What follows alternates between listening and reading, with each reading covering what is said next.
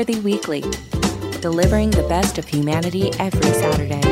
Here's your hosts, Allison Rosen and Todd Perry.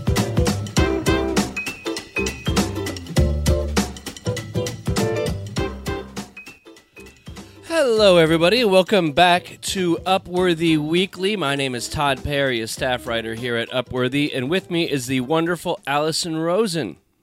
Hello. I don't know if Allison, if you can see if there's a certain amount of smoke in the air going on right now in my studio.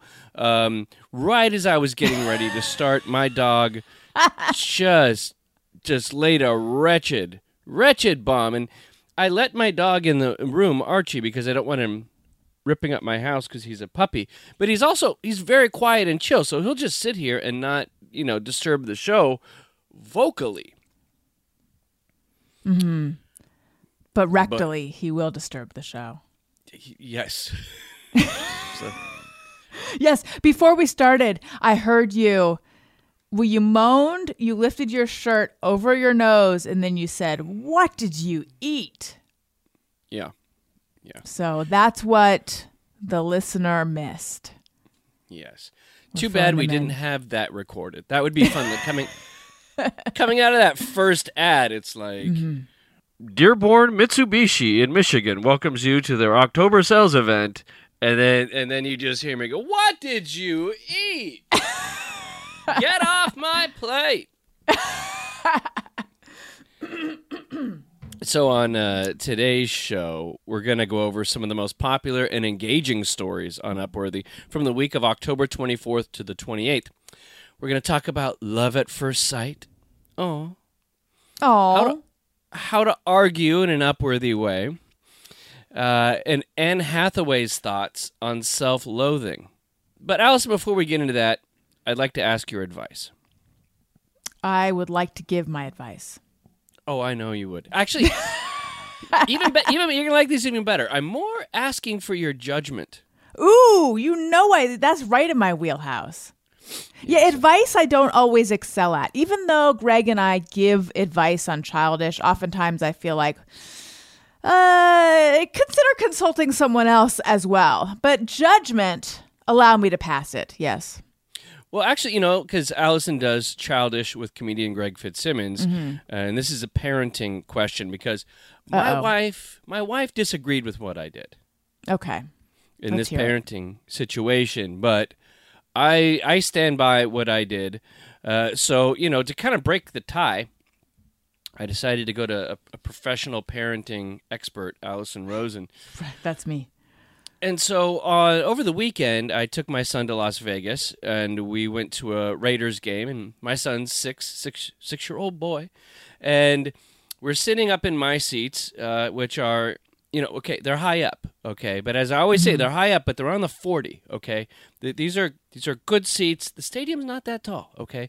Just because I'm in the second to last row doesn't mean I'm in the cheap seats, or I'm in the nosebleeds, or I'm in the euchre seats, okay. Todd Perry's Raider tickets are chef's kiss. Yes, I know. You had to drive Lyft to pay for these or so. There's some story behind this. Yeah. Okay. I mean, they're not that great, but, they're fine. You can see. Okay. We call it Raider heaven up there. So I'm sitting with my son, and now the halftime show had just ended. And the halftime show was Iggy Azalea, so he got to learn about dropping. Oh, that's cool. Yeah. There was a lot of butt. I mean, listen, as someone who doesn't know anything about football, it's been explained to me so many times. This is going to sound so ignorant to people who go to games regularly like you, but I didn't realize there was a halftime show at every game. I thought this was like a Super Bowl thing, and maybe that's it. So I didn't realize you get like an Iggy Azalea at every game. Do you? No, you get, well, this is different. This is Las Vegas. So given Las Vegas as like the entertainment capital of the world, right. I thought that was Branson. That's the entertainment capital of the real America. Okay. This is the fake America, Sin City? Yeah. This is, It just turned blue. It's not real America anymore. Yeah. But in Branson, you can see Yakov Smirnoff, so it's good. But no, Right. in Las Vegas at a Raiders game, they go over the top with the entertainment value, and so they always have like a big name act. Whoever's like headlining that week or has a residency will play there. So I've How seen cool. like one time it was like Little John, which was fun, and he was actually at the game, and they put him on the screen, and they're like, "Ladies and gentlemen, Little John," and of course he did the what, and he did, and the whole crowd went crazy. But so yeah, they had I've seen like really they have like Santana and pretty big names there. Anyway, so right after halftime, and halftime's when everybody goes to the bathroom, and so right after halftime, my son's like, "I got to go to the bathroom," and I was like, "Oh, like." Exact wrong time I want to be in line because it's going to be like 25 minutes or a 20-minute line. So I take my son down to the line, and the men's room line is like goes on forever, and he's like, I've got to go number 2. Oh boy. He's like, I got it. And I was like, This is what happens when you go somewhere with a child. I know. But, I They was have sitting not there like, trained their bowels. I know. I was like, this whole day had been going perfect. The flight went perfect. We got into the stadium. He's enjoying himself. It's all good. And then I'm like, oh, this could quickly be derailed by him not being able to control his bowels. So I was like, the men's room was just too long. But I looked to the women's room.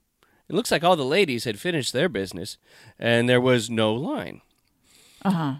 So I was Oh my like, God, this is the reverse of what women face all the time. yeah. Yeah. Because Okay, I think go ahead. it's kind of more men than women go to the football game, Right. right? So Yeah. So I'm sitting there and I'm like, I was like, what if I just send him in to the women's room? And he's still young enough, right? And so what I did was I saw a lady that was right by the bathroom. I was like, excuse me. And I did the, I'm single parenting right now. Like, Yeah. the helpless dad move. Like, How I'm a did dad. she- Like, Yeah. Right. I'm not a man. I'm a dad. right. Well, that thing where we've talked about on this show before where men can have it both ways. Like, you could be the, I don't deserve special praise for parenting. I'm a dad and I'm an equal partner and men should be good fathers. But then you can also pull the, oh, gee, I'm just a dumb dad and I don't know what to do with my kid who has to poo. Yeah. So I did that. And then the lady goes, oh, no problem. And so she gets him in a stall and she kind Yeah. of stands in the middle. So through the hallway, I can kind of look at her and she's giving me like the, okay. I You think know. that's totally fine that you did this. Yeah. Your wife doesn't think it's okay? No, she said I should have cut to the front of the men's line and sent him into the men's room. But then, I mean, look, this is dangerous terrain for me as your co-host and as a woman and as a human being. I do not want to go against your wife here. Does she ever listen to this show? Never. Okay, good. Daniel doesn't either. If she does ever decide to listen, do me a favor, go in, edit this out. Yeah. Yeah.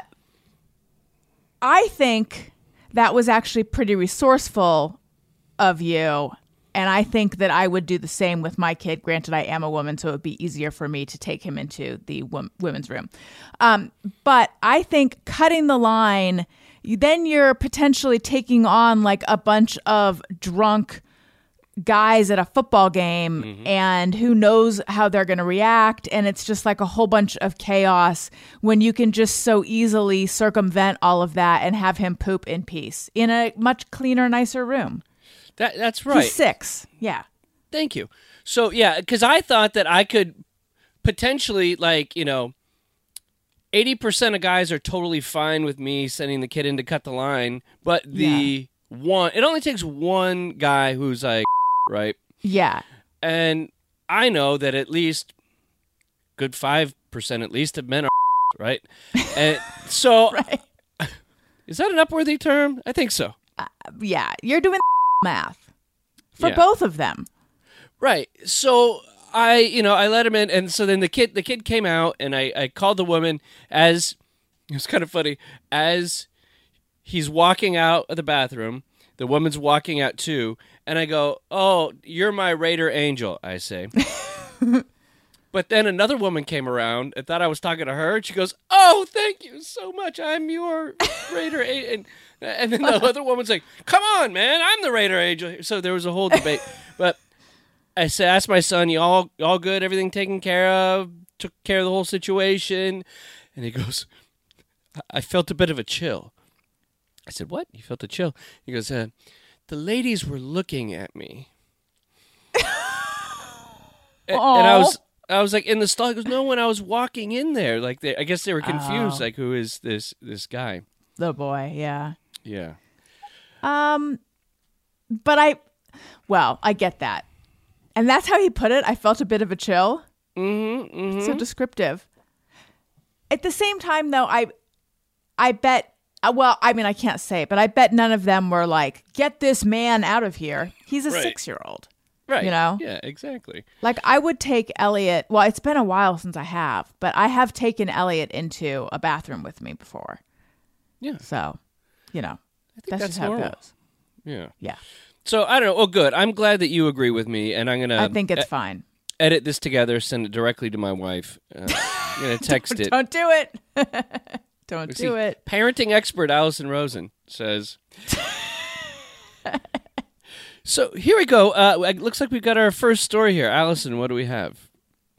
All right, well, our first story is about two strangers who found love in an elevator and are getting married, and it's adorable.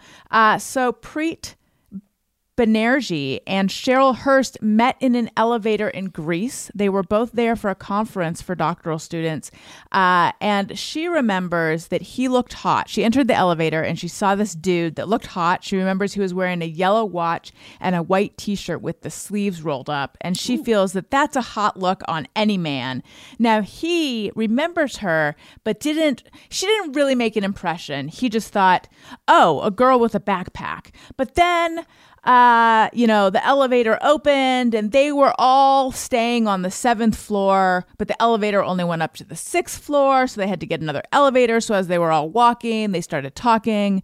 Turns out they they're all from Canada. So there was the talk about "Oh, your accent, where are you from? Blah, blah, blah. And they just, hit it off and they wanted to keep talking. So throughout the course of this conference, they kept bumping into each other. And then there was this, at the end of it, they were going to tour. And it was a real meet, if I'm using this term correctly, which I don't think I am, a real meet cute. I'm not using it. Was a real tour cute because a bunch of people were supposed to meet up for the tour, but then no one else except for the two of them showed up. Isn't that cute? So Yes. They had this wonderful conversation all day, and then they said goodbye, but then they missed each other, and they started talking, and they started this long distance relationship. And then look, this relationship took on a series of windy twists and turns. There was Canada. There was a pandemic. There was so much. Monaco at some point. I could not keep track of all the places. I mean, it was like the places you'll go with your romance. It was like a Dr. Seuss story. I know at one point, and I didn't appreciate this, Preet. At one point, 6 months in, they're having a FaceTime call. Tell me how you feel about this, Todd. They're having a FaceTime conversation, and Cheryl gets up the nerve to tell Preet she loves him. He doesn't return. He doesn't give her the "I love you" return, to use the Seinfeld phrase, which I'm probably bungling. He doesn't say it back. He hangs up. Excuse me? Well, now, that's not the end of it, though. The next day, there's a knock at her door. She opens the door. I guess she doesn't have a Ring camera. She opens the door, and it's him. He's shown up at her door to say "I love you," which is very romantic. Okay, he wanted to say it in person. Okay, I will give him that. However, all those hours, which, by the way, he was probably in the air all those hours. I don't know where he was. He was flying from somewhere far away. That's like someone, I mean, That's a real go-getter to hop on a plane right away. This is some real like Ross and Emily stuff, if anyone gets my reference. But to not say it back and to leave her twisting, I don't appreciate that, although I appreciate that he showed up right away. So anyway, then he proposed to her in Monaco, and now they're planning their wedding, and it's all very sweet. And so the question is, do you believe in love at first sight?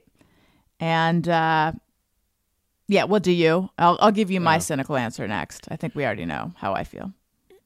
Right. I'm gonna say, first of all, the fact that he didn't return it because he had a greater gesture, I'm fine with that, because then it almost means more when she's sitting there like, I don't know, does he love me? Does he not? Right. Yeah. As long as he didn't go, you're breaking up. I'm sorry. I'm in a tunnel. What? I'm trying to do Pee Wee Herman, but my voice just doesn't quite go there. I was doing this for my son all week. Okay, so I do believe in love at first sight. You do?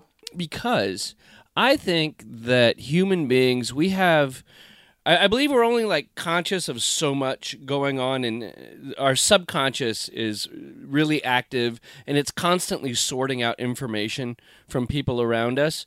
And I think we have an ability to really sense, now this sounds a little hippie, like sense other people's vibes, and that you're kind of, and that that person has an energy that you can be around. And I don't know, you're looking at me a little... I was rubbing my crystals the other day. No, but I think that like I'm with you. Go ahead. And people have pheromones, and I think that even beyond when you have like words of communication, that there's that deeper level of feeling and interaction that people have that clues in quickly and kicks into your nervous system. Even before they begin to speak, you kind of already know people in a weird way. Am I right? Am I crazy? Am I just being an empath, or? No, I don't think that's crazy. I think there can be like a recognition, but the question is that love at first sight, or is that something else? Like I think it might be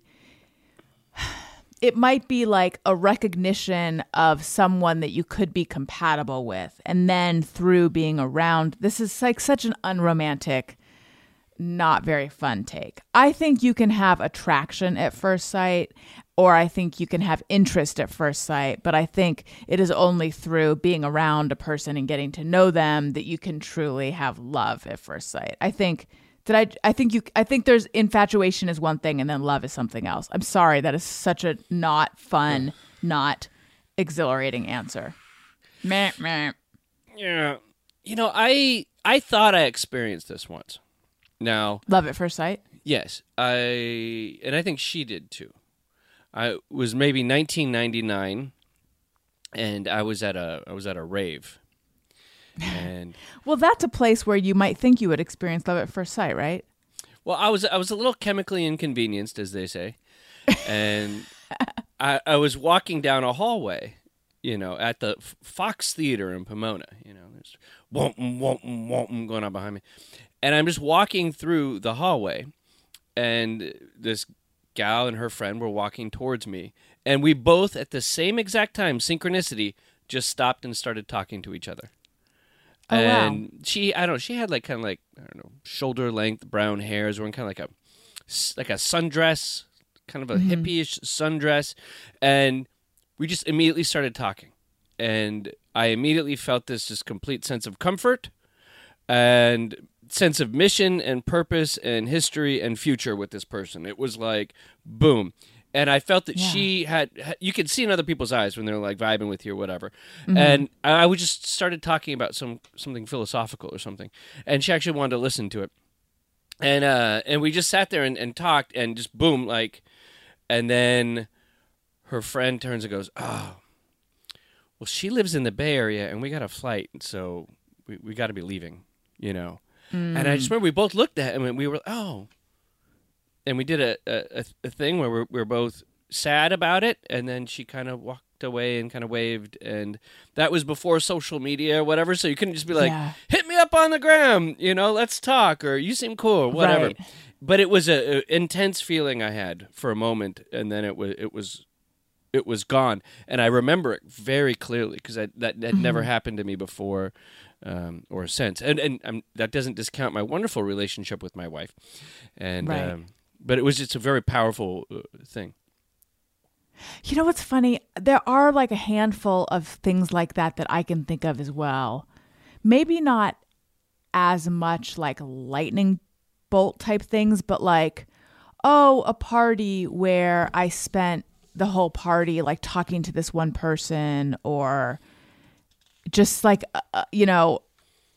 this brief connection that I felt with someone where I can still remember it, but it was before social media, and like it made enough of an impact on me that I still think of that person, and I think like, whatever happened to them, and do they still think of me sometimes? Mm-hmm. Mm-hmm. Because I have no idea. For all I know, like that did not mean anything to them. Like, do you think that girl still thinks of you? Yeah, she's like, where is that guy who was wearing the Hello Kitty shirt from that rave?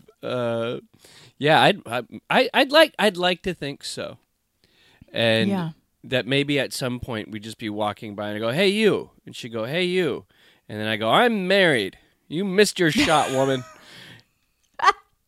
And she'd go, "I'm married and happy too," and I go, "Good," and then we'd walk on. Or maybe it was a past life thing. Maybe we knew each other. Even I don't even believe in past lives, but who knows?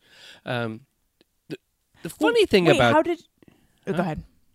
What? I was just going to ask. Well, I want to hear what you were going to say, but I was going to ask how I know that I know the story, but how did you meet Ms. Perry? Was that a love at first sight thing? I think that was a physical attraction at first sight. I think we both met each other drunken at a frat party and made out. How romantic. Yeah, but then she went back to her sorority and said, quote, "I just met my husband." Aw, that's so sweet. And so for her it was. Yeah, and I was like, I met a cute blonde in a crop top, and then we grew to create this wonderful life we have now. And I was just thinking, this story made me think about so many things in life. So many of our big decisions are kind of considered and premeditated. Like, are we going to buy this house, or am I going to go to this school, or, but the person you fall in love with, most of the time, it's not a considered thing. It's just someone you happen to run into at some event, or someone goes, "Hey, you should meet my friend," or someone you were scrolling through online and you hit it off, and that's it. And you met your husband via your old radio show or something, right? Mm-hmm. He was a fan of that, and I don't know, kidnapped you or something, or I don't know, threw you in a potato sack. I don't know. Yes, I was sitting there, and then suddenly the room got dark, and then I was in the back of a vehicle. No, yeah, he emailed me, and there was just something about the way he used language, and I don't know, it sounds so weird, but I mean, that's kind of like that flicker of recognition that you were talking about. I mean, that's my words, but for the sort of experience that you're talking about. And we became friends first. But then, it turned into something more. And yeah, the first time we met, I remember we met, and then, we hung out it was at a bar. It was like this very hip, it's the last time we ever hung out at like a hip downtown LA bar. 'Cause it's not either of our scene, but it was like the first place that we hung out at. And then I remember when I got back in my car, I just instantly wanted to text him. Like, I just wanted to keep the conversation going. It was just that feeling of like, I just want to continue to talk to him. Right. So, yeah. And you want to continue? I don't feel that way anymore, but what? Right. What? You just want to continue to talk to him for the rest of your life, right? Yeah. Upworthy Weekly. The Upworthy audience always loves Jimmy Fallon's hashtags. There's certain things that I don't know what. And I mean, they're fun, so I get why people enjoy them. But there's certain things that no matter what, every time we put out a story of a certain type, like certain things just always hit, and the audience always likes them, and they always do well. And so obviously it's always cool when the audience loves what we put out. And I believe it was Heather Wake, who's one of our wonderful writers. She always finds the Jimmy Fallon stuff, but Jimmy Fallon asked people to share their best, quote, last-minute Halloween costume ideas, and here are some of them. Tonight Show host Jimmy Fallon asked folks to share their own, quote, last-minute Halloween costumes, and you really can't help but applaud the creativity that arises out of sheer desperation. One year I forgot a Halloween costume, so I spent the whole night... Oh, this was... get it together, Perry. This is Jimmy Fallon's... Okay. Jimmy Fallon's response. One year I forgot a Halloween costume, so I spent the whole night holding onto the bathroom door and told everyone I was Jack from Titanic. I mean, that's clever, but it would really like impede your ability to move about. Yeah, especially the bathroom door. Yeah, and also, what if someone needs to go to the bathroom? It's kind of rude. Well, my costume requires me to occupy the bathroom. Try again. What always got me about that scene is that door looks big enough for both of them. I know. That is a real problem with that scene. There is room for another person. Like, shouldn't James Cameron do it like a George Lucas and like just digitally make the door a little smaller? Yes. Or something? Yes. So some other people responded, one year my husband didn't want to wear a costume, so I put on a sign on him that said, nudist on strike. That's kind of funny. This is like the opposite of I was talking about a couple of weeks ago that there was a Chippendale that came to my door once. Oh, yeah. And it was a 7-year-old with slacks and no shirt. Right. Another, one year when we were kids, I wore a black garbage bag that my mom cut holes in for my head and arms. I put a traffic cone on my head, held a broom, and I was a witch. Oh, yeah. But a traffic cone, that's orange. Like, that's just kind of not in the witch color palette. No, it's really not. You're like a candy corn witch. Yeah. Another wrote, I needed a last-minute costume for work, so I took a clear trash bag, cut leg holes, put it on, blew up a bunch of balloons, put them in the bag, pulled it up to my neck, tied with a ribbon, and went as a bag of jelly beans. Oh, that's good. Sounds uncomfortable, but that's good. Yeah, like you're going to pop them like... Yeah. I have now, because I've reached 45 years old, I have a stockpile of old costumes I've saved just in case. We've got smart Chewbacca. Uh-huh. I've got Elvis. I've got like a whole Elvis getup. Nice. Might just wear to a Raider game in Vegas. Hello. There's no Raider Elvis in the entire stadium. It's just sitting there waiting for me to do it. It needs you. I told my wife. wife. Where do you keep them? These costumes? Do you have like a special costume closet? Do they just go in your regular closet? There's a very creepy closet in my house. It's full of magic tricks. Oh, you've got a novelty closet. Costumes. This fun box that if you put in, like, and you go in, you disappear and come in the other side of the house. No, I think we just have a bag in the garage where we keep all this stuff. That makes sense. Yeah, because as my kids get more and more into the holidays, I'm beginning to feel like we need like a dedicated holiday space in our house, and I don't know where it's going to be, but it's getting out of control. Yeah, you got to have that. You don't want to have holiday creep, where it goes throughout the house. That's what we have: holiday creep, holiday drift. Now, okay, what else do you have? I'll tell you a last-minute Halloween costume I once did that I think people these days would find, to use a word which I don't like, but I'll use it, they would find problematic. Uh-oh, let's hear it. And this is just a bad history thing. I didn't know at the time. And our friend had an 80s party. And so my wife looked, I don't know, she went as like Jem from Jem and the Rockers. And then she said... Jem and the Holograms? Yeah. There's Barbie and the Rockers. Jem. And so she said, you should go as Bill Cosby. Oh, no. So, no, I didn't do any blackface. There's nothing weird like that. I see. So it's not problematic for the reasons I initially thought. Thank goodness. Oh, God, no. I didn't know. Why would you even... You said problematic, so I just went big. I went big. I went problematic, capital P. No, I went lowercase problematic. Okay. You just mean... well, thank goodness. It was just ugly sweater. Got it. Yeah. And like a little a pudding pop or something? Yeah, I had a little Jello pudding thing, like a badge that I wore. Yeah. And then I just had to keep saying, I'm Bill Cosby. I'm Bill Cosby all night. Right. Because people didn't get it right away, right?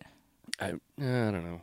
It wasn't very convincing. It was kind of a lame Halloween costume. Actually, I will say the worst Halloween costume I ever wore, and this would be the second week in a row that I referenced this film, but a buddy of mine it was kind of like a house party, meaning like house music. I didn't know that everybody would be wearing like hot people costumes. Oh, okay. Like the kind of like, lots of times when people are good looking, they wear things that like accentuate their good lookingness or whatever. Like, yeah, people like to do a slutty version of something on Halloween if they have the goods, if they can pull it off. And some if they don't. But and so like that 7-year-old Chippendale that came to my door. Now, okay. I'm kidding. So, we're going to get a review for that one. Oh, great. Mm-hmm. I didn't know everybody would be like, going for the good-looking costume. So I dressed up as the Elephant Man. And I wore like a cloak, and I wore a hood over my face, and I had a cane and like a raggedy hat. And no one could see who I was because my face was covered, and there was just one little eye hole. And I just walked. And you ever walk in somewhere and you see people just looking at you like, what? Well, that's what the Elephant Man faced. Exactly. But I didn't. I thought maybe someone would be like, "Oh, that's clever," or like, "You don't see a lot of elephant men at the party." It was more just like it creeped a bunch of people who were chemically inconvenienced. I think it creeped them out for the Elephant Man to show up. Yeah. Well, it's Halloween. What are they expecting? But they're expecting like some hot, oiled up. Well, what were they all dressed as? Hot, oiled up Elephant Man. Yeah. Kind of here. Did I mention to you that I've never seen The Elephant Man? You've never seen The Elephant Man? No, and I've also never seen Home Alone. I've really got to get watching the classics. You're missing all the great holiday films. I know. I dressed as Cleopatra so many years in a row because I wasn't going to the same parties and I had the costume and I could do the makeup really well. But I remember confessing to someone like, you have no idea how many years in a row I've done Cleopatra. And they were like, I think it's kind of cool when someone does the same thing every year in a row. And I remember being like, that is so nice of you trying to make me feel okay about this, but I think it's kind of pathetic. Upworthy Weekly. Anne Hathaway brilliantly tackles the language of hatred in a powerful new speech. I don't know if you're aware, but Anne Hathaway has been on the receiving end of some hate, if you will. People just really did not like her after her infamous Oscars acceptance speech in 2013 after Les Mis. Yes? Okay, real quick. I watched, because of this show and because I do my prep work, I actually watched the speech.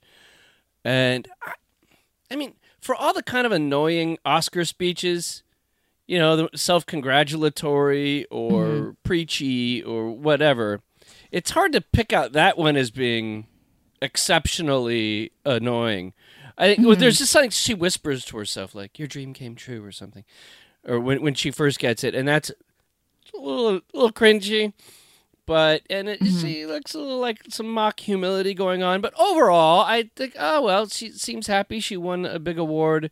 It didn't seem quote cringe to me, but evidently there's something going on that really teed a lot of people off. Yeah, the vitriol directed at her seems out of proportion. Like, yes, she's sort of dorky and she's incredibly earnest and a little drama student. I think earnest. I think it's a little bit precious and earnest, but like not to the level that deserves this much. She doesn't seem like a bad person. I don't know. Anyway, she gave a speech for Elle magazine's 29th annual Women in Hollywood event, and she took a moment to share a story about a little girl who she said was age 8 to 11, and it was about hate. And we have a clip. And the other thing I wanted to quickly say is that, in my opinion, the language of hatred begins with the self. Thank you for allowing me to go there. Now I'm starting to kind of have a problem with her because her mouth is way too moist. The mouth noises, I didn't notice them the first time. It actually sounds dry to me. Is that dry or that? Listeners, let us know if you think the mouth noises are caused by dryness or wetness, and where should they write in? Upworthy Weekly at upworthy.com. Yeah. Because I'm just like, she needs to be fed some sand. See, I think she needs to take a sip of water. Let's see. All right, let's... I felt it was important to bring this concept up tonight because I recently overheard a little girl, like age, 9, 10, 11, telling her mother in a parking lot that her friend, who I assume is also a little girl, hated her own mouth. And I really felt for that young little girl experiencing the first flush of self-hatred, which I'm sure is something a lot of us understand. To that little girl, to all people actually, I wish I could tell you the world is in a good place. I wish I could tell you we are doing a good job balancing capitalism and environmental preservation and we'll be safe no matter what. Okay. When I was watching the video, cutting the audio up, I didn't notice it so much, But then... Is it possible that it's another sound and it's not her mouth? It's just like another audio sound?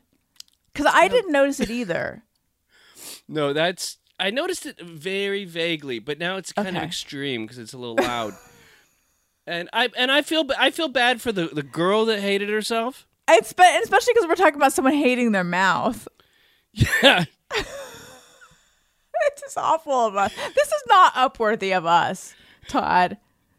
I wish I could tell you that you will be safe in your freedom, that your freedom is ensured, that you will live untouched by inequality, bias, hate, and autocracy. But for some horrific reason, I cannot. I'm sorry. What I can tell you is that Issa Rae, Olivia Wilde, Zoe Kravitz, Michelle Yeoh, Sydney Sweeney, Sigourney Weaver, Mindy Kaling, Nina Garcia, myself, alongside innumerable women and men in Hollywood and beyond, are working really, really, really hard to make it a better culture. Not everybody, but a lot of people. And we would give anything for the work to be done by the time you grow up. And honestly, it likely won't be. So, little one, we're going to need you.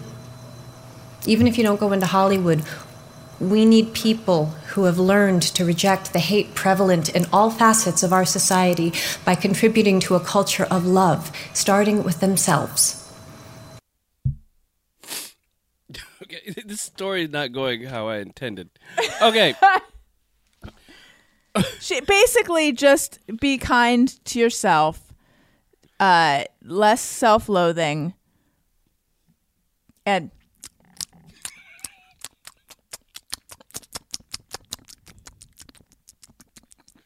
Now, I don't mean to put words in her mouth, but I think she's kind of like inferring that self-hatred is the beginning of the cycle of hate, right? Yes. That somebody doesn't like, oh my God, my glasses are fogged up. That when somebody doesn't like themselves or some aspect of their life, then they are more likely to then start lashing out at others. And people who are content with themselves or practice self-acceptance are going to be much more acceptable of the world around them and people around them. Yes. Is that Agreed. a fair point? I think I think that is what she was saying. Yes. And that a whole bunch of women in Hollywood are going to work hard for everybody to feel better about themselves. I was just thinking that this theory that self-loathing leads to people loathing externally comes back. My theory about why there's a lot of angry people in America. Yes. Are you ready, Alison? Now you tell me Lay if it you on think me. this is if you think this is wrong. Okay. And so when you're born and you're being raised as an American, like your teachers, your family, whatever tells you you live in the best country in the world, and if you work hard, then you will be successful. Everybody's you work hard, you could do whatever you want, you're gonna be successful, and you'll get that mansion and that big car and that big house and that lovely wife, and that's all you got to do because this is America and it's a meritocracy, and that's how it's going to work. And I think everybody's kind of told that. That's part and parcel of being an American, and I don't think in other countries they're that way. I don't think people in Canada are like, if you work hard, son, you'll be a millionaire, and because you're in the greatest country in the world. I think the expectations are a bit different in America than they are in other kind of similar development, worlds. But then I think a lot of people, when they don't find that success, and they think they've still worked hard and they're deserving of something, and in a certain way, I think there's a sense that they've been had, or maybe they didn't work hard enough, or maybe it does reflect poorly on them. So then they lash out and they say, "Hey, you know what? It's these people that are the reason why this is my lot in life, or it's the government is the reason for this," and then that creates a lot of anger in people because if not, you have to accept the fact that you're a failure because you're not a millionaire, and you're I don't know what's the equivalent now. You're a 10 millionaire, inflation. Yeah. And so then they get angry, and I think that happens probably much more so in America, where the expectations are much higher, and it doesn't happen for everybody. It doesn't happen for most people. Right? Most people. Right. And really the problem was that the promise, it was a faulty premise to begin with, because it doesn't work that way. Yeah, it works kind of that way, but not always that way, right? If you work hard, I mean, I can't even say if you work hard and dedicate yourself, you can have XYZ, because that's not even the case for everyone anymore. I mean, you can't even say if you work hard, you'll be able to have a house. You know what I mean? Like, I don't even know what I could say across the board is likely for everyone. It's like, it's so specific. Right. It's so situational at this point, Right. There's not even, but to say you'll be a millionaire, no, like you can't. What we can, like, the American dream is whatever. This is such a heady conversation. Yes, I agree with you, Todd. And it's even seen, if you don't have this level of success, as a moral failing on some level. Yes.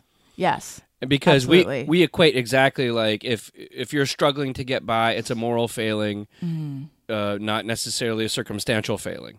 Right. Well, that's, what are they called in certain religions or certain religious circles? There's like the prophet gospel, the gospel of prophet or something. Prosperity gospel? Yes, I think so. Yeah. Like Joel Osteen. Yes. If you just be faithful, if you just give me money, then you'll be rich just like me, and you'll have a $25,000 watch. Right. And that there's something holy about the pursuit of money, which is like so antithetical to what's in the Bible. Yeah, I think so. But yeah, I don't know. That's my theory, and I want to see. I want. I don't know who would verify my theory, like an economist or something, or a sociologist, an economical sociologist. We need one of them on our team. But it's interesting. I wonder in Canada, like what their version of the American dream is, like what's promised to them. What do they grow up thinking? Like if we just work hard, then we'll receive what, Yeah. And I think also in places like Canada, I think people are slightly more collectivistic. Mm-hmm. And so there's a little bit less of me, the individual, will achieve a certain level of success. It's a little more, people maybe looking out for one another a little more so in America. But anyway, not to be such a downer here, but downworthy here. Gee whiz. Well, I'm glad you kind of agree with me that you know about this theory in life. Upworthy Weekly. So this next story I think is really good for Allison because as I said a couple shows ago that like I wake up kind of every morning thinking what's best for Allison. Yeah, you are truly you're an altruistic gemstone, I think is what I called you recently. Aw. Mm-hmm. So let's see here. This isn't a guy from Harvard. A Harvard negotiator basically teaches people how to argue in a way that leads to better understanding. And he kind of laid this out as like any journalistic pursuit. In today's divided America, people need to learn how to argue better, and then maybe we'll have a little more peace. So he laid out his basic ideas on how to better argue with people. So I'm going to play this audio. Okay, now, is this like just for arguing with people who don't agree with you politically, or is it for like arguing with husbands who don't agree with you around the house? Because Daniel and I might need this if it's for the latter. I think it's for everything, but specifically he talks about like kind of political or ideological disagreements. Okay. Let's see here. Because personally, I quit arguing with people a while back. I gave up on it. I said there's no point in me arguing with people. So, but I have alternate techniques that I use, and maybe we'll see if these jibe up. But like if I know somebody's going to start, someone's going to say something like, "Allison, you say global warming is a hoax." Oh, I know it is. Well, you say it. Oh, sorry. Global warming is a hoax. I said global warming is a hoax, Todd, and I know that because I remember when everyone was worried about global cooling. Okay, good. See, this went exactly as planned, and it usually does. If someone says something they think you're going to argue with or come back at them about, or something they know is a controversial edgelord opinion, if you just don't respond, then they start tripping over themselves because they're waiting for your response because they kind of have it planned out that way. And then if you just look at them and I and give them what I call big dumb face. Yes, that is what I would receive from you. Yeah, and then what did you do instinctually? I hit you with my next point. Yeah, but then you started tripping over yourself a bit, right? I mean, a little bit, sure. Right. And so you do that. Or response number 2 is, okay, now this is a visual bit. So you say global... Great on a podcast. Okay. Yes, yeah. You say global warming is a hoax created by Bill Gates. Okay. Global warming is a hoax created by Bill Gates. Now, for the audience at home, what I did was I gave her a huge, like, what you talking about, Willis look. Right? Yeah. And so I didn't have to argue, but I gave her the look, the facial look of, like, I think you're a moron. Right? Mm-hmm. You look like you are like it was causing you pain. What I just said. Right, but then I didn't respond. Mm-hmm. I let you know I think you're an idiot. I didn't start an argument. Now you're like, where am I? And then I'm like, right. I gotta get some more wine. What happens when you actually do that? Then does that stop the conversation? Yeah, and it's fine. It's better to sit in silence and awkwardness than the awkwardness of arguing with someone with a terrible opinion. Right. Interesting. This might just sound like passive aggression. Yeah, yes, but there is a time and a place for passive aggression. I think it might be in these. Well, I guess we'll find out from the Harvard educator. Yeah. I mean, in marriage, there's always a time for passive aggression, I think. I don't know if I agree with that, but okay. Should we argue? How can we be more effective? And what I've found is that there are 3 big barriers that we can actually overcome to have more effective conversations. The big things: 1, identity; 2, appreciation; and 3, affiliation. Let's start with identity. Why do we get so emotional in these conflict situations? It often goes back to something deeper: identity. What are the core values, the core beliefs that are feeling threatened inside of you as you're having that conversation with the other side? The moment your identity gets hooked in these conflicts, all of a sudden your emotions become 100 times more powerful. Boy, this is a wholly different conflict now. It's now your pride. Your sense of self is on the line. You need to know who you are and what you stand for. What are the... Now, I once saw a study that showed that people who have more hardcore, intractable opinions are, like, the more hardcore, intractable opinions one has, and the more important those opinions are to the person's sense of self, the more insecure they are. Oh, interesting. So, that makes sense. So the person that's constantly putting stuff on Facebook all day and trying to argue with people about Bill Gates creating microchips to put in COVID vaccines, that person is highly, highly insecure because they're so kind of intractable in their opinion. And because they're so intractable, because they have they have to be so protective of their sense of self because they're insecure about it. People who are secure don't have to engage in all that. Right. If that makes sense. Right. Yes, they don't need to constantly broadcast what they feel. They just know it inside, and it's it can withstand challenges and things like that. Yeah. And they don't need others' approval of it. Right. They don't need the like. Yeah. You know. Correct. values and beliefs that are driving me to fight for this stance on this issue. The more you understand who you are, the more you can try to get your purpose met and stay balanced, even when the other threatens those core values and beliefs. Each side wants to feel appreciated, and yet the last thing they want to do is to appreciate the other side. That's a problem. Listen and understand. When you're in the midst of the conflict, don't talk. Take the first 10 minutes. Consciously listen to the other side. What's the value behind their perspective? What's the logic, the rationale? Why do they hold this perspective on immigration or healthcare?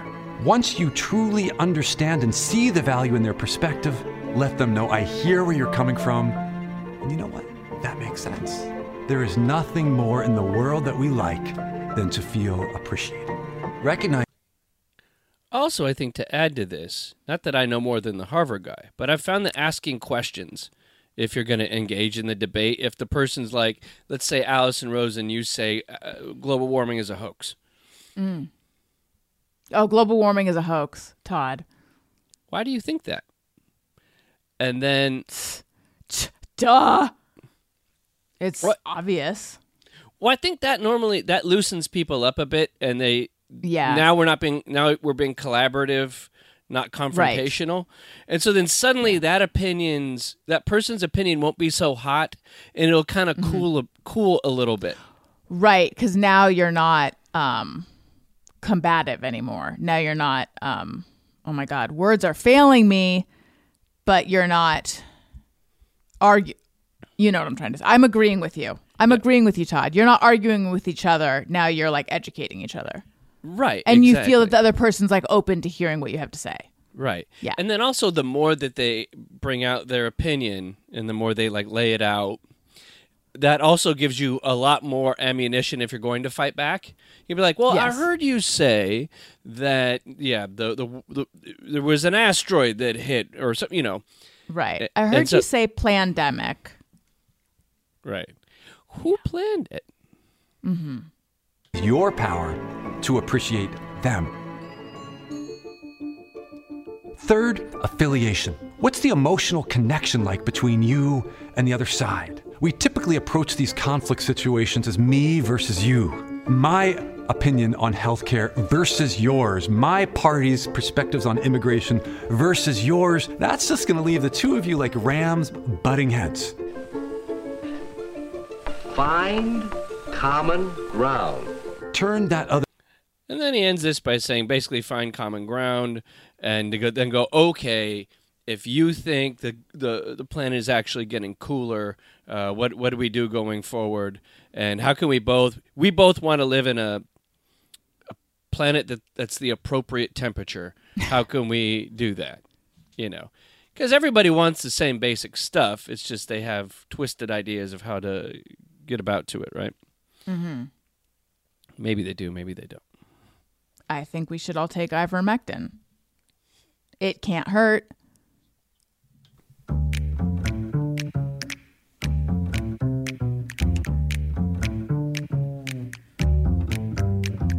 It's time to rate your week. Have something great happen this week that you just have to share with the world? Tell us about it by emailing us at upworthyweekly@upworthy.com. Wow. Allison just hit her microphone like it owed her money. I cannot stop banging this microphone. It's as if I've never been around a microphone before today. So, Allison, on a scale of 1 to Yes. 5, 1 being absolutely awful, 5 being transplendid, how was your week? I'm going to give this week a 3.5. It is unbelievable to me. However, I am sick again. I feel that I have been sick 400,000 times in the last few weeks. I felt a little tingle in my throat, and I thought, there's no way I'm getting sick because Daniel was just sick. And before he was sick, I had been sick, and I assumed whatever he had was what I had before. So then when I woke up on Wednesday and my throat was on fire, I thought, it feels like Groundhog Day. Like, is someone in my house always going to be sick? This is insane. And then I was like in bed for a couple days. That's how sick I was. I so far have been testing COVID negative. So this is just a bunch of BS and I do not like it. However, on the positive side, my mother-in-law is here. So I've been able to sleep and that's great. And I don't know how much I've talked about her on the show, but she's like super grandma. She loves to cook. She loves to clean. She loves to organize. Like all the like wifely things that I do not excel at all. I feel so. I mean, it's got to be a real step down for Daniel to go from having. It's amazing super that he mom wanted to mediocre. Yeah, wife. I'm surprised. I'm surprised he wanted to marry me, given what his notion of what a woman could be. You know. Mm-hmm. I don't know if he thought I would like grow into the role or something, but no, it's not happening. But when she comes here, then it's like, oh, now someone's doing my laundry. Now someone's cooking. Now someone's cleaning, so it's great for all of us. Yeah. So it's really nice to have her here. I'm giving it a 3.5, and I can't wait to go crawl in bed again and probably take another COVID test. Are you a better person? Am I a better person? Yeah, I was going to ask that as well. It's kind of my line. It's not like a rhetorical line. It's always historically, been I ask you, and then recently you've been jumping the gun and asking yourself. Which kind of negates. Have I been doing that? I feel erased. I'm sorry. I think you know what? I don't cook. I don't clean. I don't do the other thing. And I ask myself, am I one of these modern liberated women who's trying to erase the role of any sort of man? Next thing you know, I'll be wearing pants. Okay, go ahead and ask. Suit. Could be a pantsuit. A pantsuit. Go ahead and ask me. Even more liberated. Are you a better person than you were last week? I'm thinking whether I'm a better person than I was last week. I mean, am I a better person? I feel You like gotta think I'm that the hard. You probably same. are. I know. I'm trying to think. Have I done anything good? I'm having trouble. I mean, I took a shower today, and it had been a few days. So in that regard, yes. Whereas I was not clean, and I am fresh as a daisy right now. So I don't know if I'm a better person than I was last week, but I had become a worse person than you know what? This is my angle, Todd. I had become a worse person than I was last week. And because I was like, what is that smell? Oh, it's my hair. But now I'm in a better place. So you're backing up. You can't smell my hair through the computer. Oh, no, it's your dog. Oh, hi, Archie. So yeah, I had become a worse person, and now I'm back to breaking even. So in essence, I am a better person in that I'm not worse. There you go. Todd. I think you're a worse person because you just created your own problem and then solved it, but you created the problem. Well, I see your point, and I don't disagree. You're right. Okay. And Todd, how was your week on a scale of 1 being the way my throat felt on Wednesday and 5 being wonderful? I'm going to give it a 4. Oh, my goodness. It's a really good, it's a decent week. I was completely healthy. Had a wonderful trip to Las Vegas with my son. And we were there Sunday for the football game, stayed most of the day Monday, and then flew home. There was one moment, though, where I didn't quite look like the ideal parent. And that was in the morning, we were leaving to go to like the New York hotel because they have a cool arcade there. And it was early in the morning, and we had gotten up at like 6, and we went to bed early because we were tired. And so then we both had hoodies on, and I had like a backpack with all our stuff in it because we were checking out of the hotel, and we're eventually going to go to the airport. And it was like, I was in Las Vegas, so they have different rules when it comes to consuming alcohol in public. And so I was having a White Claw, the strong ones, the Splurge or whatever, and I'm having one of those at 9:30 and crossing the street to Tropicana. And my son, he had I gave him some change while we were in the hotel room because you just kind of put it on the countertop, and I was like, "Here, kid, you're gonna need some change to play some slots or video games or whatever." So I put it in a coffee cup, like a little paper coffee cup. So my kid was walking with change in a cup, and I've got a backpack, we got hoodies on, and I'm having a beer, and we're crossing Tropicana Avenue at Monday at 9:30 in the morning. And then I was like, I had this moment of self-recognition. I was like, oh, this is a bad look. I'm like drinking with a child who looks like he's panhandling. And most of these people are going to work. It's 9:30 in the morning on a Monday, and I'm just like, Well, yes, although it's Vegas, so anything goes. And hey, what happens in Vegas stays in Vegas. So you brought it home. I just let everybody know. So I had a great time in Vegas, great time with my son. Then the next day, after the long trip to Vegas, I went to the Greek Theater and I saw Bobby Weir of the Grateful Dead play, and John Mayer, who don't really like his solo stuff, but as a guitar player, quite great. He came out and played with him half the set. It was a really fun night, and I hung out with some hippies and got into trouble, and it was a wonderful night. And by that next Wednesday, I wanted to die. So all in all, yes, I had a very good week. Are you a better person than you were last week?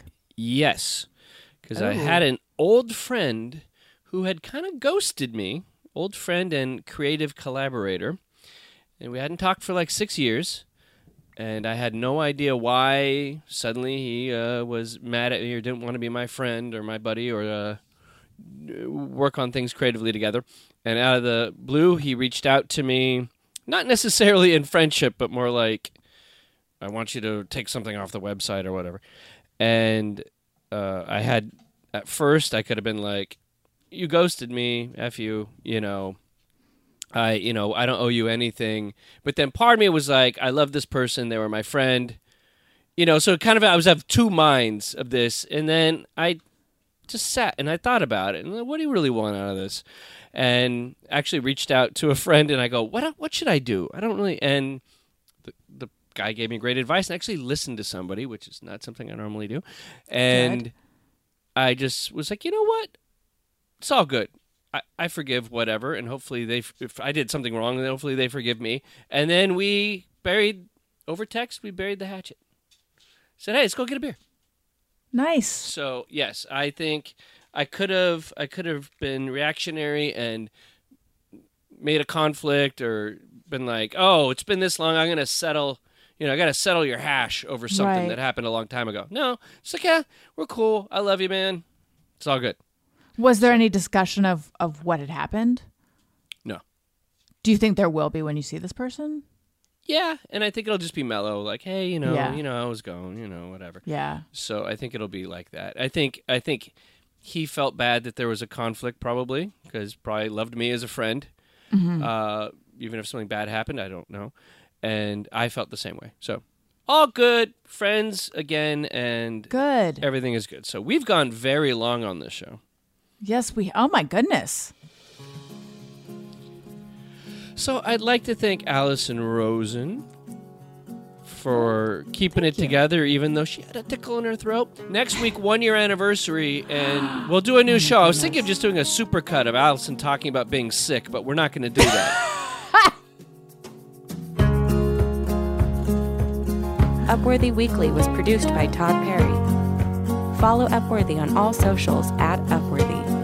Allison is on Twitter at Allison Rosen. And Todd at Todd A. Perry. That's Todd with 1 D.